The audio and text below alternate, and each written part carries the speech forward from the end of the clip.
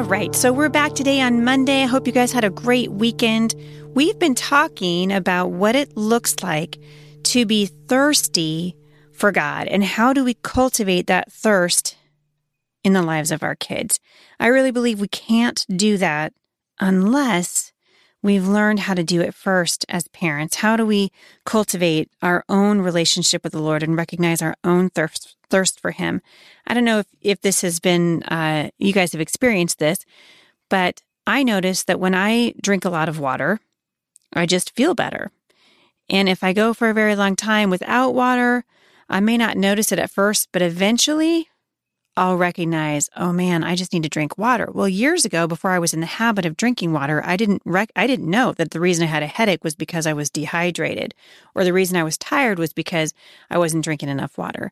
I was taking Tylenol and I was trying to do all kinds of things to get rid of headaches when really what my problem was I was thirsty.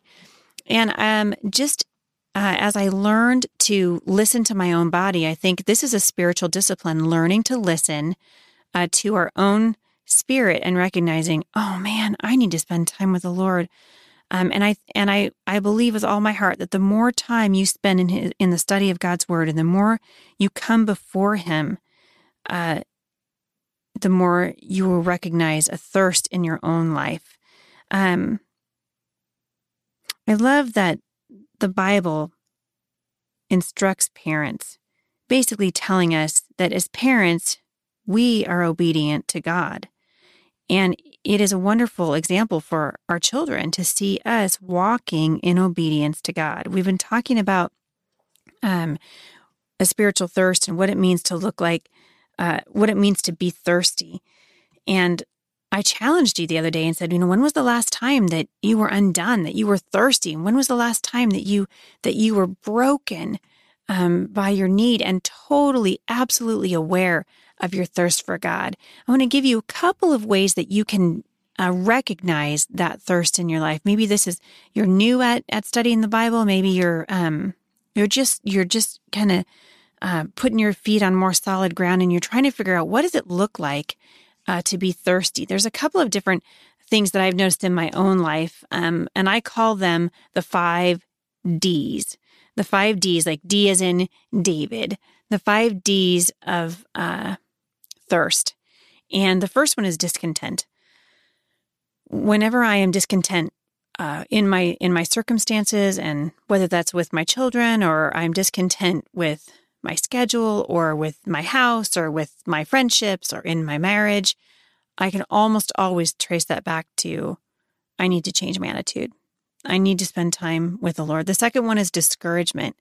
God has encouragement for you. Every time I read the Bible, without fail, every time God speaks to me, I'm convicted of things in my life that I need to work on. I'm encouraged by His love for me. I recognize something new about His character. It's encouraging to read the Bible. When I struggle with discouragement, an almost surefire antidote for that is to get into the Word of God. Now, I'm not telling you that it's an antidepressant and it's a magic pill being in the Word of God, but I am telling you, and I know this, I've experienced it in my own life, that it is very hard to be discouraged in the presence of the Lord.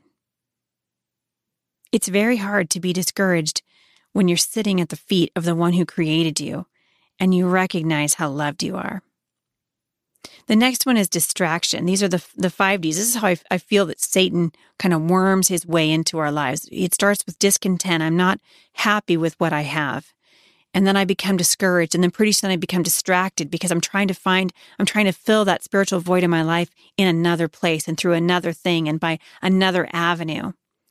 Some of you are trying to fill that void in your life at the end of a bottle. Some of us are trying to fill that void at the end of an ice cream carton, or by watching TV, or by denial and not paying attention to things in our life that are screaming for attention. And instead we find ways to get distracted. The next one is disillusionment. Maybe you thought that you would be at a different place in your life at this age. Maybe you thought your marriage would be different. Maybe you thought the church would be different. Maybe you thought you would be different. And finally, defeat. Those are the 5 D's, I think, of defeat that the enemy uses: discontent, discouragement, distraction, disillusionment, and defeat. He's been doing it in the church for centuries.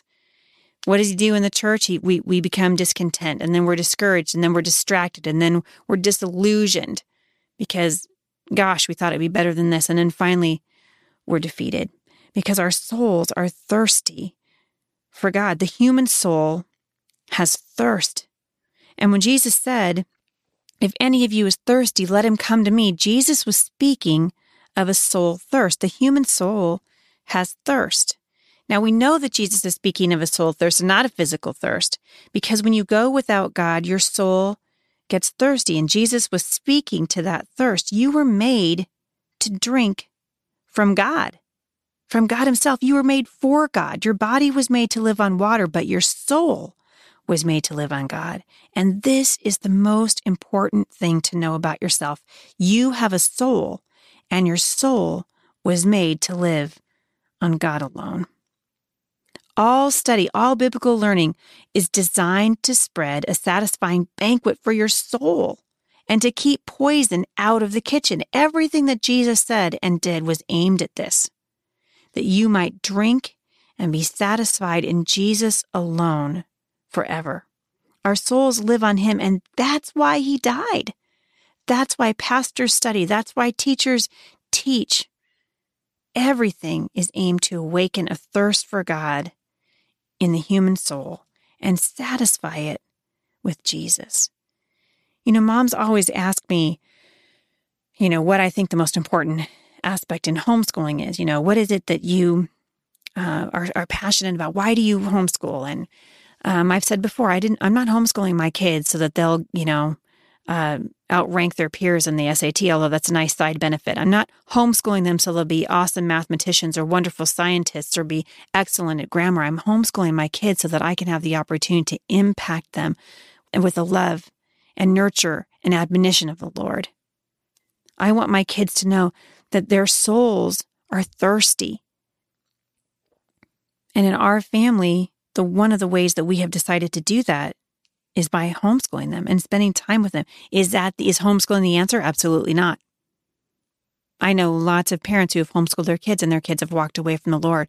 But the vast majority of the parents that I know who homeschool their kids and didn't slide to one end of the religious spectrum to the other. So one end being legalism, where we think homeschooling is the answer and we treat it like the gospel.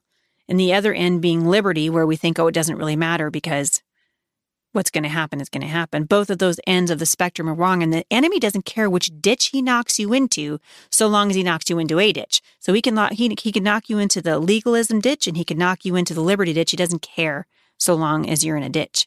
So long as you forget that your soul is thirsty, that you were made to be thirsty for God, that your children were made to be thirsty for God. And I believe the best reason to teach your kid to read is not so that they can read good history books. It's so they can read the Word of God.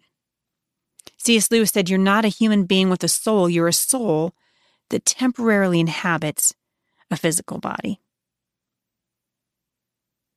And it's never more clear than when we go to the funeral of a loved one, or we watch someone walk through the valley of the shadow of death. My husband's father passed away this last October, and he had been sick, ever since I'd known him, off and on with different illnesses, and but we weren't expecting this last thing, this thing that actually took him home. It kind of took us by surprise. And I was just telling my husband a couple of days ago, I was sitting on the couch in the living room, and it just occurred to me, Dad's with the Lord. Like, he's not worried about mortgage payments or what's for dinner or, got to get the house cleaned up or the tires new on the car. He's experiencing the glory of the Lord. And our time on this earth is fleeting. It's fleeting. We are souls that are temporarily inhabiting a physical body. And our souls are meant to be with God. They're thirsty for Him. Jesus said, whoever believes will have streams of living water flowing from within. Whoever believes will have streams of living water flowing from within. Take a minute today and ask the Lord to show you what that looks like.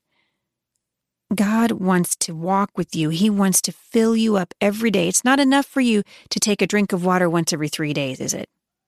And it's not enough for us to come to the well of living water once every 3 days. Faith is a coming of the soul to a fountain that is satisfied with Jesus above all other things. Let that be the thing you think about this week, and every day go to the spring of living water. I'll see you back here again on Wednesday. For more encouragement, visit me online at thebusymom.com.